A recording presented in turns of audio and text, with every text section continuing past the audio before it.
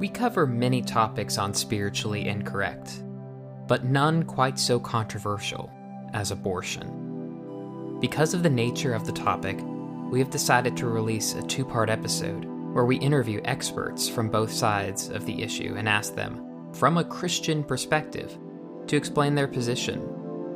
There's not witty banter or irreverent jokes from John and I in this episode. This, of all topics, deserves to be treated with some respect.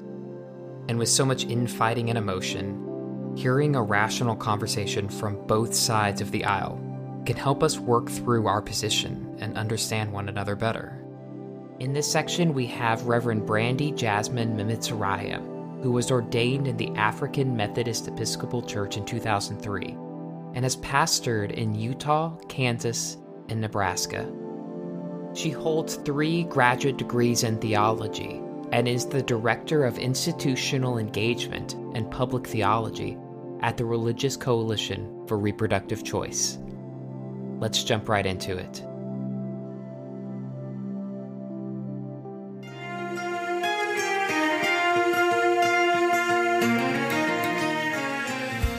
Could you tell us a bit about your organization and what you stand for?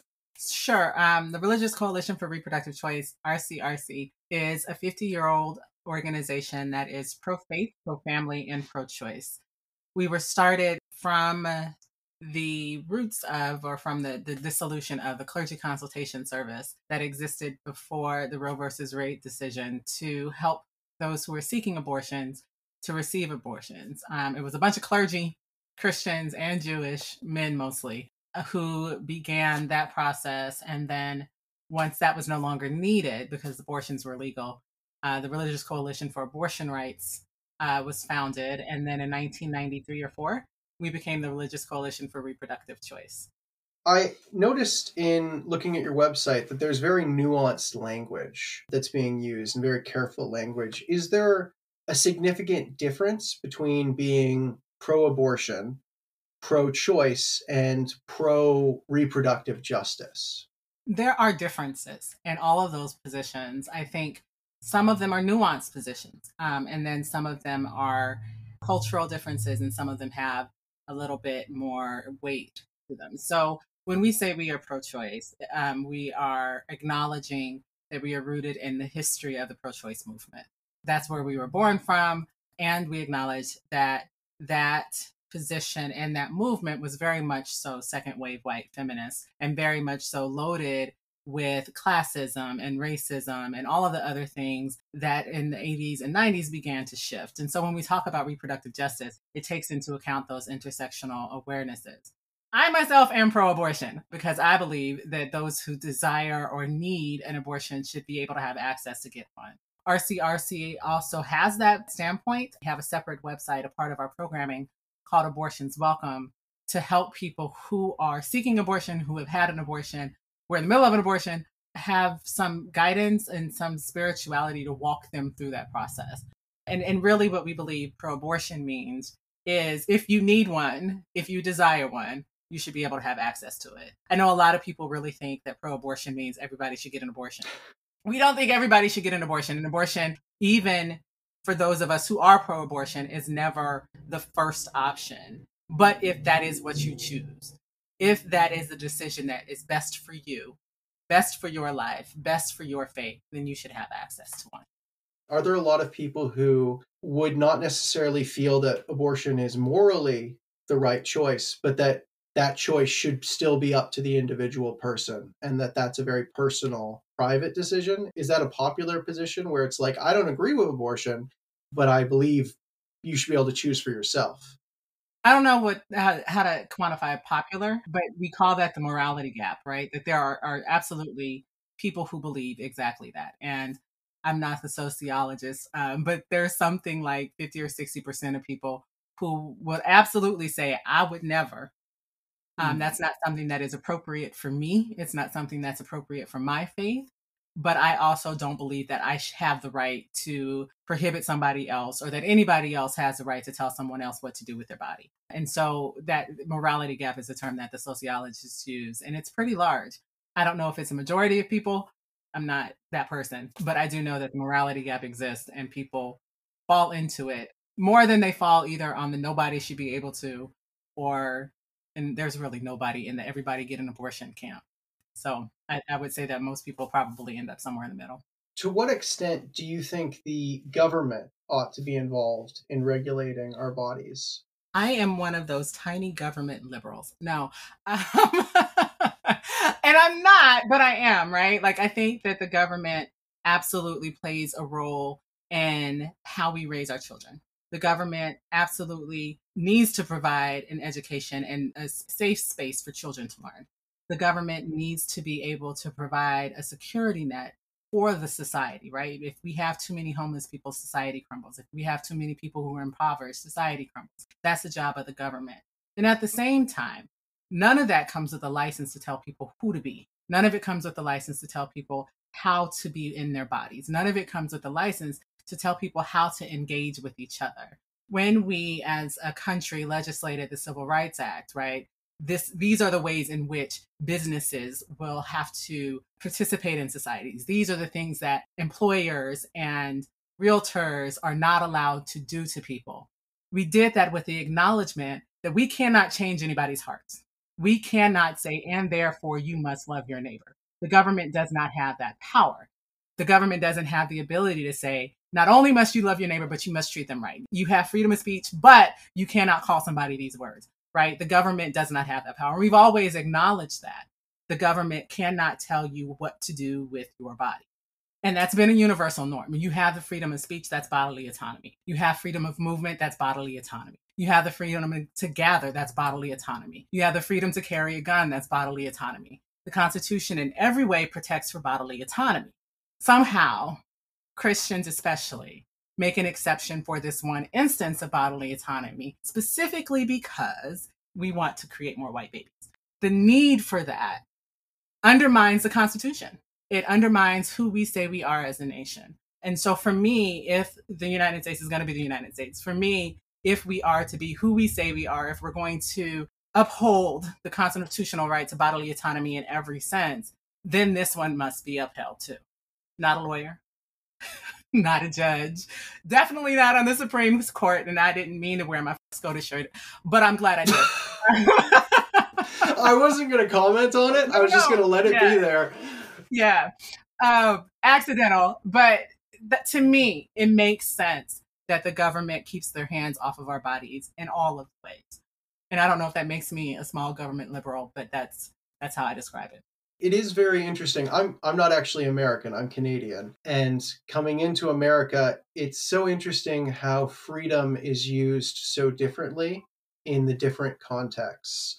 Because Republicans will use freedom for gun rights and the federal government versus state. And then the more traditionally liberal will use that for totally different bunch of issues. And everyone's using it differently. And I'm like, what is going on here? Who is free and who isn't? Like, what's the it's been interesting trying to make sense of that.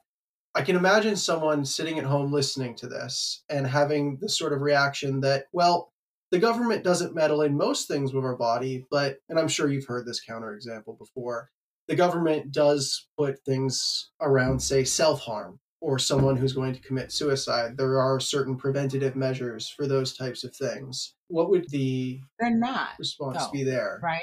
Like, the government does not prohibit suicide. And if you attempt to commit suicide, you're not jailed. If someone notices that you are about to self-harm, or if someone who is a mandated reporter in that very state to state knows that you are about to self-harm, they are supposed to make sure that you are safe, right? But that is not the government telling you that this is not something you can do. That is not the government placing legal prohibitions on what you do to your body. It is, we are trying to make sure you are safe. And in the case of abortion, if the government were to say, we notice that you are spontaneously pregnant, we are trying to do whatever it is to keep you safe, then the answer would be bodily autonomy. We would keep impregnable people or pregnant people safe. And that means making sure that they have access to healthcare, making sure that they do not do something to harm themselves. And we know with abortion bans, what happens is that people who are pregnant self-harm. They take it upon themselves instead of seeing a doctor. And so that actually, when people say that, because they do, right? Like the government prohibits these things, the government doesn't. It intervenes in specific ways with people who are supposed to be care providers. As clergy in the state of Nebraska, I do not have to call the police or get someone committed if I notice they are self-harming. It's not a mandate for me. I am not legally mandated to intervene. The government cannot make me do that. Ethically, morally, but the government cannot say you should have stopped them from committing suicide. Police can say, we are there for you. We want to pull you in. We can arrest you and take you if they can get to you. If they can't, and a police person fails to stop someone from committing suicide, they're not arrested. They're not imprisoned. The government does not do anything to the person who sees someone in the process of committing suicide and does not stop them from doing what they wanted to do with their body. And so it's a false equivalency created there, right? Because it's not only does the government not do that, but if we were to take seriously what the government does do and how the government intervenes in cases of self-harm and suicide, we would have a different opinion about the way the government intervenes in abortion.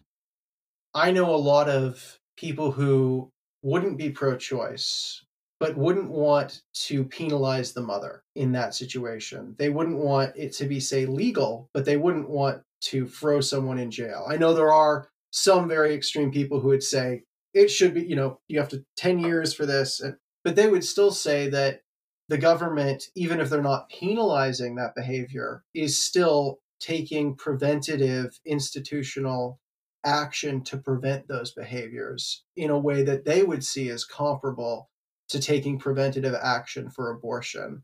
I guess your point was that, well, but that's to protect the individual from self-harm, and this is to protect the mother.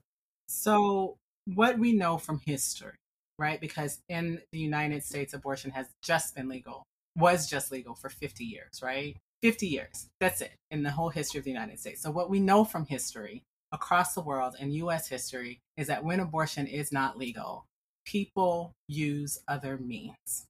They don't go to the doctor. They go into back alleys. They use hangers. They throw themselves down the stairs. We've seen that dramatized in movies, right? They do things to harm themselves in order to effect an abortion. And so when we say abortion should not be legal, what we're doing is we're putting people in the position to harm themselves. And whether they're legal or not, we know that for most communities, right? Most communities, the only community this is not true for is white people. For most communities, pregnancy itself comes with an increase of the risk of death. So when you tell a person who is pregnant, spontaneously pregnant, or not, this was something that they fought for, your body cannot carry this. Or even your body can carry this pregnancy through, but you run the risk of death and you have no choice but to run this risk of death. What you're doing then is saying getting pregnant comes with a death sentence because you have no right to do anything else. And the only recourse to save your life is to go into a back alley, to use a dirty hanger, to use, when I say back alley, there are little, historically, there are rooms off the sides of back alleys where people go into and get cut into their bodies with dirty instruments and get sepsis and all of these other diseases that then kill them, right? And so what we're fighting for is for people to stay alive, for people to not self-harm, since we brought that topic up. And it's not just enough to say, well, we won't throw them in jail. Okay, but you're sentencing them to death. You're sentencing them to dismemberment and to being maimed. And how is that justice? How is that right? How is it fair? And this is real personal. I had 3 pregnancies. I carried 2 to term. And because of my last pregnancy, my uterus, the cervix of my uterus, the opening to my uterus is pushed behind my pelvis. Even if I could get pregnant again, there is no way I would be able to carry that pregnancy and be healthy. I can't get pregnant again. But even if I could, the requirement now, I live in the state of Nebraska, would be for me to put my children at risk of not having a parent in order to carry a pregnancy that would kill me. Because people aren't pro-choice. They don't want me in jail, but it's okay for my children to be orphaned and for me to die. Do we see as plausible that one of these sides is ever going to fully win? or or is there a sense where there's going to have to be some meeting in the middle to get lasting change where, for example, in this case, you might say abortions are legal for health reasons or those sorts of things, or passed up to a certain term, but not past that. Do you think that might be more plausible for this country that's so divided long term? Or do you think that's not sufficient either? I think we're asking two different questions here. I don't think the country is divided, not as divided as we think it is. And so I'm going to answer that first. I think that there are really loud voices on either end. And again, I don't think a whole lot of people fall on that everybody should have an abortion, as I don't think a whole lot of people fall on nobody should ever have an abortion, right? And I think that there are people who categorize or mischaracterize the other ends of the spectrum as that's where they are. I don't think that's true. I think most people from across the spectrum fall somewhere in the middle. And if we're honest about that, we fall somewhere in the middle because no one would say that well, I don't want to say no one. Most people would say that a 10-year-old who was raped should not have to carry that pregnancy. Most people would also say, even the side on this side, every pro-abortion person would say that if you want to have a child and you want to carry your child, nobody should force you to have an abortion. And I think that most people are reasonable and there's not this polarization that we think there is. That's A. And because I think that it's possible for us to meet in the middle because most of us are there anyway. We're just not honest about it because we see the debate as all there is. And that's been my concern, even with doing this interview, is these polarizations don't naturally occur. We create them. And for me, the middle ground is noticing the human beings outside of the debate. There are real living people who are dealing with the consequences of our political positions. And as people of faith, our responsibility is to see the people. It's to love our neighbors, to recognize that there are real living people. This is not a theory. This is not a philosophical discussion. There are human beings who have to live with the results of this. What do we do for them? How do we see them? And what is the impact of what they are living with going to do to the rest of society? Say nobody gets an abortion, ever. Nobody goes into a back alley and self-harms. Everybody who gets pregnant carries the child to term with no complications and then gives birth. We are at a teacher shortage. Who's going to teach all those kids? How is society going to carry the load of that many children? What is that going to do to our tax rate? Because somebody has to fund those schools. And all of the funds for the schools come from property taxes.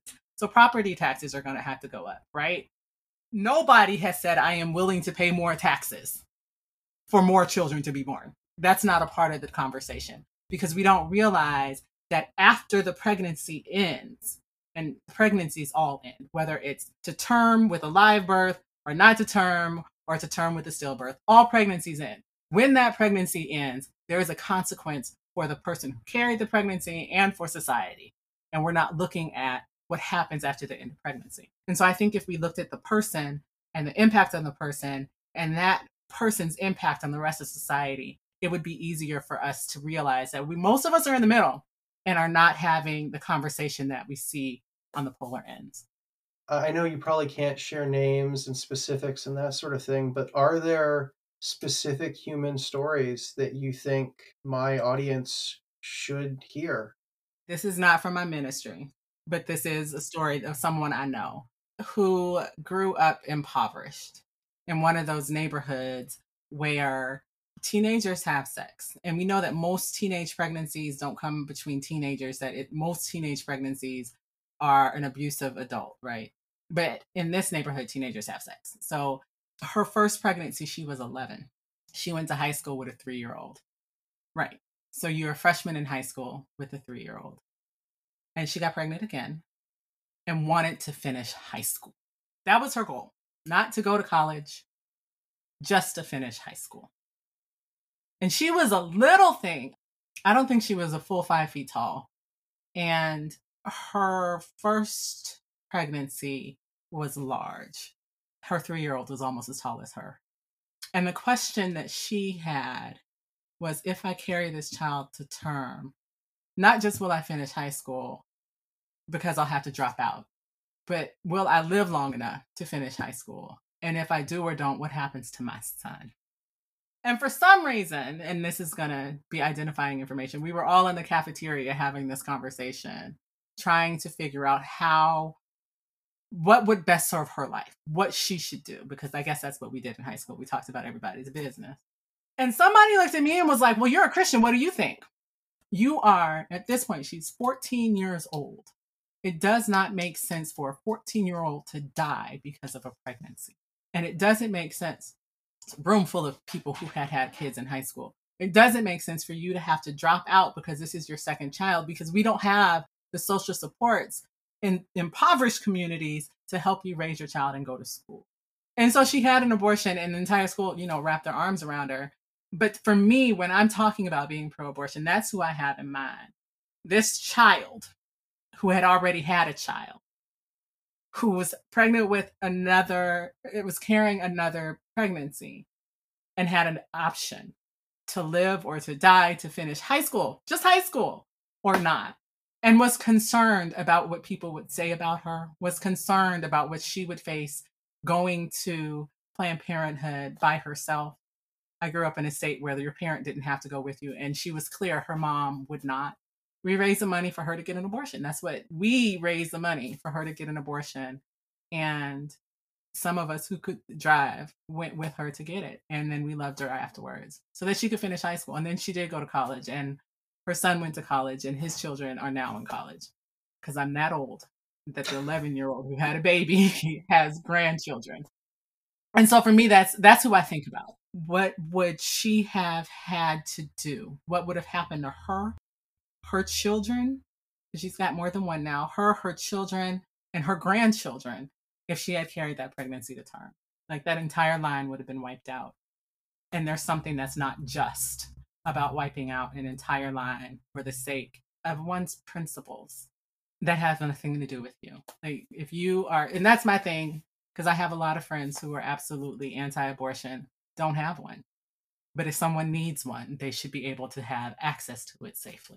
A lot of people point to passages in their respective scriptures to show that a fetus is a life, a child. So for the Christian, they might say, God knit us together in the womb. Or they go to John the Baptist leaping in his mother's womb.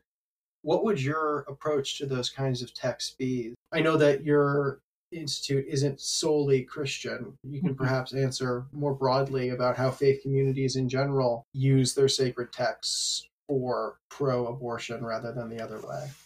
So I think that what we do with the texts that we hold as truth for our communities, in most cases, is not what we say we do. And so I don't know if that answers your question. So part of what we notice at RCRC is that faith communities tend to interpret their texts according to their political means or their political goals, right? And not according to what the text says about itself, not according to the tradition that the text has been interpreted. And I think that's true across faith traditions. So because I'm Christian, I'm going to talk about what Christianity does, right? So I'm a Jeremiah fan. I love the before. I knew you when you were in your mother's womb. I love the early Jeremiah. I've always known who you were going to be before you were born. I called you into being. I called you into ministry. I love all of that stuff. Love Jeremiah. And I recognize that there's not a lot of universality there, right? That God is not saying that Jeremiah's call is everybody on the planet's call. And nobody interprets it that way. Nobody interprets the rest of Jeremiah that's about being in exile to mean the United States. Nobody looks at Jeremiah, God's call to Jeremiah to even put on a yoke and says, okay, well, we must walk around with yokes. We don't use Jeremiah universally, except in the cases where we want to prove a point about our own political goals. And so at RCRC, when we're talking about being pro-abortion or being pro-faith and for pro-choice, we're looking at the text for what the text says, right? What does this mean? This does not mean that there is a point at which God is saying, if you do this, it's murder. That's a really tough way of putting it. This does not mean that God is saying to humanity that when you have sex, you take over the properties of God and now have created a life. This doesn't mean that. And that's what the anti-abortion crowd says. But we look at to be pro-abortion in scripture. We look at things like Numbers 5. We look at the abundant life that Jesus says that we are promised. And we look at who God is, right? God creates life, humans don't. So how can we then say that something that human beings do, copulate, has created a life? God did that. And if God creates a life, how do humans have the ability to take it? We're in Eastertide, and I'm so glad we waited to have this conversation till after Easter, because as Christians, we say death has no sting, right? There is victory. There is no grave. Whatever it is that humans have done, whatever power we think we have over life, over each other, whatever harm we think we can cause, Jesus conquered it all, right? There is no more death. We have eternal life. And even the most conservative Christian cannot say that a conceived entity has the ability to commit sin such that they would be absent from eternal life. So if God creates life, God has prevented death. How then can we say of each other that what you have done created life, what you have done created death? Either we are God or God is God. And we have to decide for ourselves as Christians whether we are God for ourselves or whether we actually believe what we say. And that's a whole theological argument. That's where I enter. But I recognize that most people, when they're reading these scriptures and when they're having these conversations that proof text the scriptures, they're not thinking about what it says about God. They're not thinking about what they are saying about who God is. If you come to me and you say you had sex, you created life, then you are telling me that I am God, which means our argument is done. A, because I don't do idolatry. And B, if you really believe that I'm God, then I can shut you up and we can be done. And I don't really think that that's what they mean to say. I'm probably going off in the left field. So the way that we do it is believe what you believe, say what you mean, and read the scriptures faithfully to your tradition. Maybe I'm misunderstanding, but was there some sense of we think that we're the ones bringing people into being and taking them out, and that's just not the case? Is there a sense in which if you just sort of took that argument and expanded it to human children or adults, that they would also work there? A very similar argument occurs in the Bhagavad Gita when Arjuna is talking with Krishna, and Arjuna's like, I don't want to kill these people on the battlefield. And Krishna says, well, they will just be reborn. They'll continue to live on past this. So do whatever you're going to do because it doesn't matter. It's not really you. I'm the one who's decided this. Does the argument that you've made there at the fetus level, wouldn't that also work on a more adult level as well? Throughout the whole of Christianity, it has, right? Like that was the logic of the Crusades. That was the logic of we can kill these people. A, because they're infidels, right? That was Christian logic. They're infidels, but we can even kill other Christians because even if they're right with God, especially if they're right with God, God will take care of them. They will be born into heaven. What our actions do does not cause them eternal death. We're just removing them from our path. Absolutely not saying that the logic of the Crusades was correct. Absolutely not saying that when we kill people, that nobody should intervene and keep us from killing people. Absolutely not saying that it is moral and just to kill adults and living children. What I am saying is that the argument that this is baby murder falters because we don't have the ability to destroy life. And part of that argument that y'all are baby killers is this child will never have the experience of all of these things. What if that child was supposed to cure cancer? What if that child was supposed to be the world's next greatest athlete? And at some point, we as Christians have to say, if this is what God had intended, we don't have the ability to disrupt God's plans. Again, Eastertide means that we say that there is nothing that humans can do. There's no human action that can undo what God has already planned for humanity, right? That's the whole point of the resurrection, whole logic of the resurrection. Even if you're not a Bardian like me, that's what we say. And that means if God intended for cancer to be cured, someone's decision to do something what's right, someone's decision to abort a pregnancy, to stop a pregnancy, to terminate a pregnancy, all of these terms we use to say the same thing before delivering to term and delivering a live birth will not stop cancer from being cured. It won't even delay it because we know that people who decide to not carry a pregnancy to term, for everyone, there's people who are deciding to carry pregnancy to term. If that's what God intends it, it'll happen. And so what I'm saying is that these scare tactics about what God desires and what God wills for us and how human beings participate in the life of God instead of God participating in the life of human beings, unwittingly creates idols out of us and out of our political positions. Well, I guess you can think what you think, and I'll think what I think, and in the end, Krishna will judge us. A lot of religious anti-abortion arguments point to the beginning of life as a primary concern. If this is a child at conception, then all the other discussion and arguments are secondary to that question. How do you, as a pastor, address life and those types of questions and arguments within your worldview of reproductive justice? And you can also broaden that to non-Christian communities as well.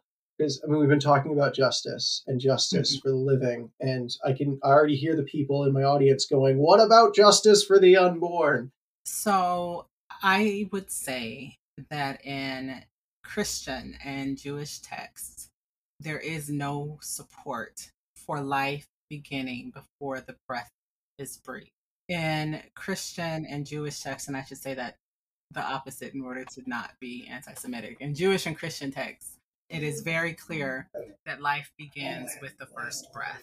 In the beginning, when God decided to create man, Adama, when God decided to reach down into the clay, this is what the Bible says. When God decided to reach down into the clay and to make God's self a man in God's own image, when God fashioned and shaped that clay, it was not alive. It did not exist. It was clay until God breathed into that clay. The Bible says that once God breathed into the clay became alive, the clay became a being. There is no life before breath. That's what the scripture says. And if we look, it's all over the place. My favorite right now is the Valley of Dry Bones, right? The bones were fastened to each other. The thigh bone connected to the leg bone, connected to the hip bone. All of these bones pulled together, and the sinew wrapped around the bones, and skin wrapped around the sinew. And even when blood was in the body, it did not live until the breath came, until it was able to breathe. There is no life before breath. We know from science and from experience and from history and from medical doctors that if you have a fetus, if you are pregnant and the fetus is in there breathing, it will die. There will be no heartbeat, there will be nothing, because nothing in there is supportable of breath. We know that there is no even birth certificate given. There is no certificate of live birth given from any hospital on the planet if that child does not take their first breath. We call it a stillbirth. And so we already say as a society, that there is no life if that child does not breathe. You take it to term, deliver it. If there is no breath, it is not alive. We pronounce it dead. And we don't give you a birth certificate, because birth certificates are for certificates of live birth, of life. In the text and in scripture, all throughout what we already practice as a society, life begins when that first breath is taken. There's no way for something that is encapsulated in a uterus, surrounded by endometrial fluid, to take a breath. When that child is born, through whatever means, and breathes, life begins. And that's not something we can do. And this is my preacher theological point. We cannot make a being breathe. We can put ventilators down their throat and breathe for them. We can give them an iron lung, surround them. This is historical, right? And breathe for them. There is nothing that human beings can do to make anything breathe, because we do not have the ability to create life. Only God does that. Are there other texts that you would enlist, aside from the Genesis text, in the pro-choice case? So I also, again, used Ezekiel's Valley of the Dry Bones. I'm a Jeremiah fan. So I also used, Jeremiah when I'm talking about God knew who Jeremiah would be when Jeremiah was formed in the womb. That also means that God knew whether or not someone would be fully formed, whether or not there would be a stillbirth. God knows. And we don't have, I don't do the predestination, right? We don't have the ability to do something that God did not know we were going to do, right? We don't have the ability to say, well, I'm going to do this in secret and God will never know. God knew. And so if God knows whether or not this child will be carried, then I'm not concerned about what somebody else thinks about it. This is what I told my members. You shouldn't be concerned about what your mother thinks about what you are about to do. God already knew.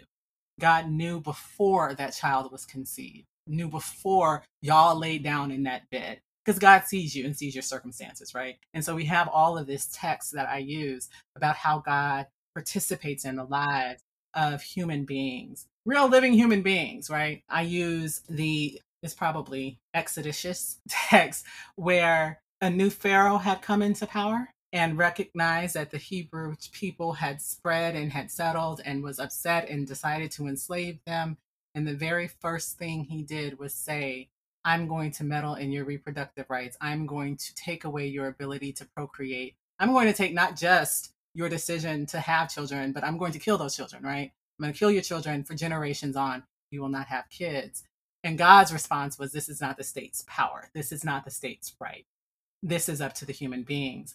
And then God intervened and celebrated the midwives who went against what the state had decided people would be able to do for their own families. That's what I use, because God has an opinion about reproductive health. God has an opinion about reproductive justice. I look at all of the texts of the infertile women, because reproductive justice is not just about abortion.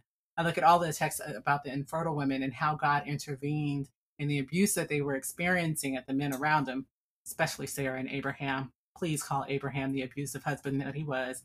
How God intervened in her life to keep her safe through her infertility, and how that impacted her and how that impacted her community and the women around her. So when I'm talking about reproductive justice, I do a whole lot in the Old Testament, but even in the New Testament, right? Like, God absolutely knew that Mary was both too young to have a baby, and that Mary had the communal support to be able to carry that child to term, to be able to raise that child after it was born.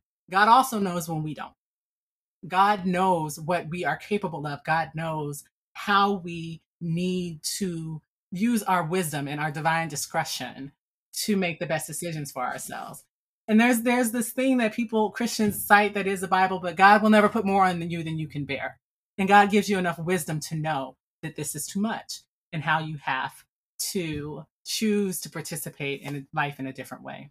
The problem, I think, is when we are having these conversations about what God knows and how God operates, and when God begins to participate in human beings' lives, and how God has the power to bring life, and whether or not God has the power to bring death or to save us from death. The issue is always morality.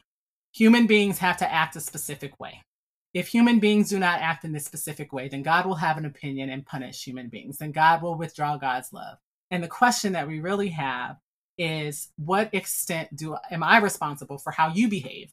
And if I am not responsible for how you behave, or you do something that I think that God will intervene in, will God withdraw God's love from me too? And because that's part of the conversation for Christians, even those who don't recognize the white supremacist Christian nation, because that's part of the question, is how do our behaviors impact God's love for us, impact God's relationship with us? I lean heavily on Romans 8, lean heavily on there is absolutely nothing you can do. Nothing. There's nothing in heaven, nothing on earth, nothing, no power, no witness, no words, no act that you can take that can separate you from the love of God in Christ Jesus. There's no abortion. There's no sin. There's nothing. And there is no asterisk there. There's nothing that you can do that can separate you from the love of God that is in Christ Jesus. And that does not mean go and sin all the time. It means that you can do what you need to do in order to live the abundant life that God promised you, trusting and knowing and believing that God will still love you at the end of it. And my God, I sound like a preacher. Well, you are a preacher, right? I am a preacher. So you are what you are. Well, it's interesting because people on the pro-life side will often say things like, well, biologists define life at conception. That's science. That's biology. And I mean, the point you're making is biologists don't really get to decide that, because that's not a scientific question. That's a philosophical, theological question. And they don't do that. It's empirically not true, right? Because if we're looking at the way that doctors, medical doctors, biologists, and all of these people talk about pregnancy, that conception, that moment of conception is 2 weeks into a pregnancy. And so if life begins at conception, then that 2 weeks, what are we measuring there? And so because we know that the way we talk about pregnancy is from your last period, from the beginning of your last period, not from ovulation, not from conception, but from the beginning of your last period. So from the last time you began to bleed is when you are said to be pregnant. Nobody is saying that there is any life there, because while you were bleeding, you were shedding everything that would be needed to support that life, right? And so to say that this is what scientists say, it's not true. It's just not true. They say that from the moment, and I know this just because I went through all of these fertility issues and had to figure out how to conceive a child, right? So it's not, okay, from the moment we even inject the sperm into your uterus, you are now pregnant. There is a conception there. These cells are now divided. There is life. I lost a child. I lost a pregnancy. And when I said to my reproductive endocrinologist, I just lost a child, she said there was nothing there in there that was alive. Your body is shedding tissues. Relax. Scientists don't have the conversations that the anti-abortion crowd has. And we're not honest about that. We impose philosophy, we impose our political agenda onto the science, and it's really gross. And I will also say that scientists don't have the conversations that the pro-choice crowd has either. It's always somewhere in the middle. When you were talking about the Genesis Adam example, which I keep coming back to because it was an interesting example. Well, I like Genesis. It struck me that allows a religious explanation of why there is such a difference prior to birth, even in the minutes or hours after birth, because that's when the breath of life comes in. And I wonder, does the religious perspective actually give some clarity to that the non-religious perspective can't bring, because there is not that clear differentiation of that moment where God enters in, that it's just, well, they're pretty much the same 10 minutes later from 10 minutes before in a secular context. Does that give more weight? Does it make sense what I'm saying? That the religious case actually adds to that distinction in a way that makes the pro-choice case more convincing.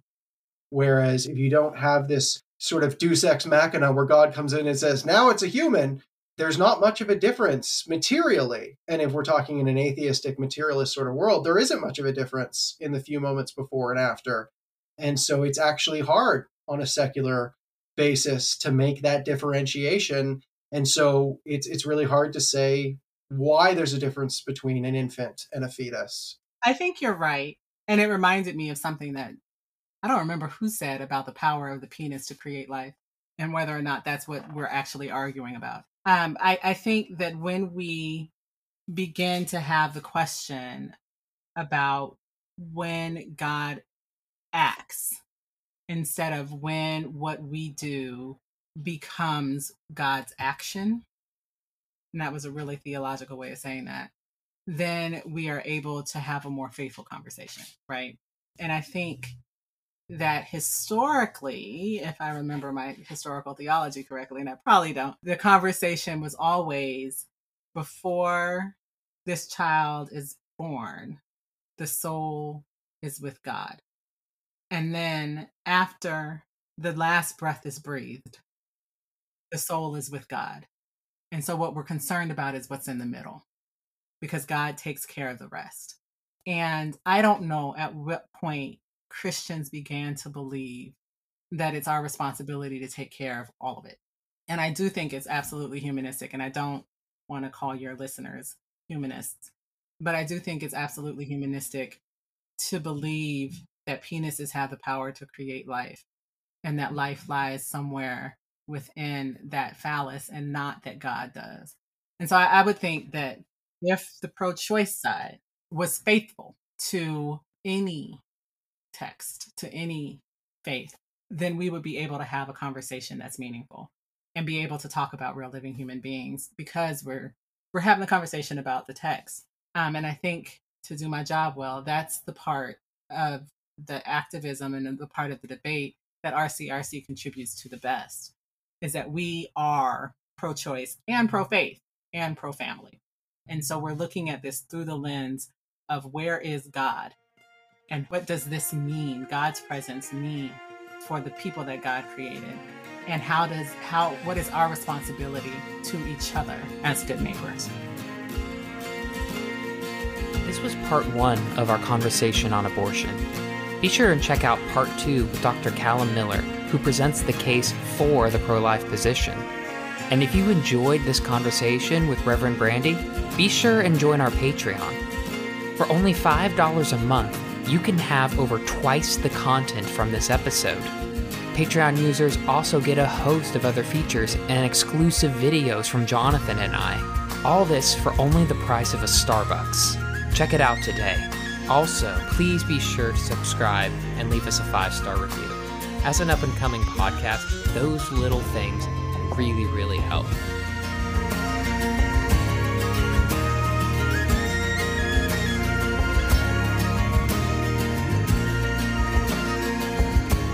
Sound effects from Zapsplat.com. Special thanks to Jordan Birch, whose song Starry Night provides the intro and outro for this podcast. You can hear more of his music on YouTube or Spotify.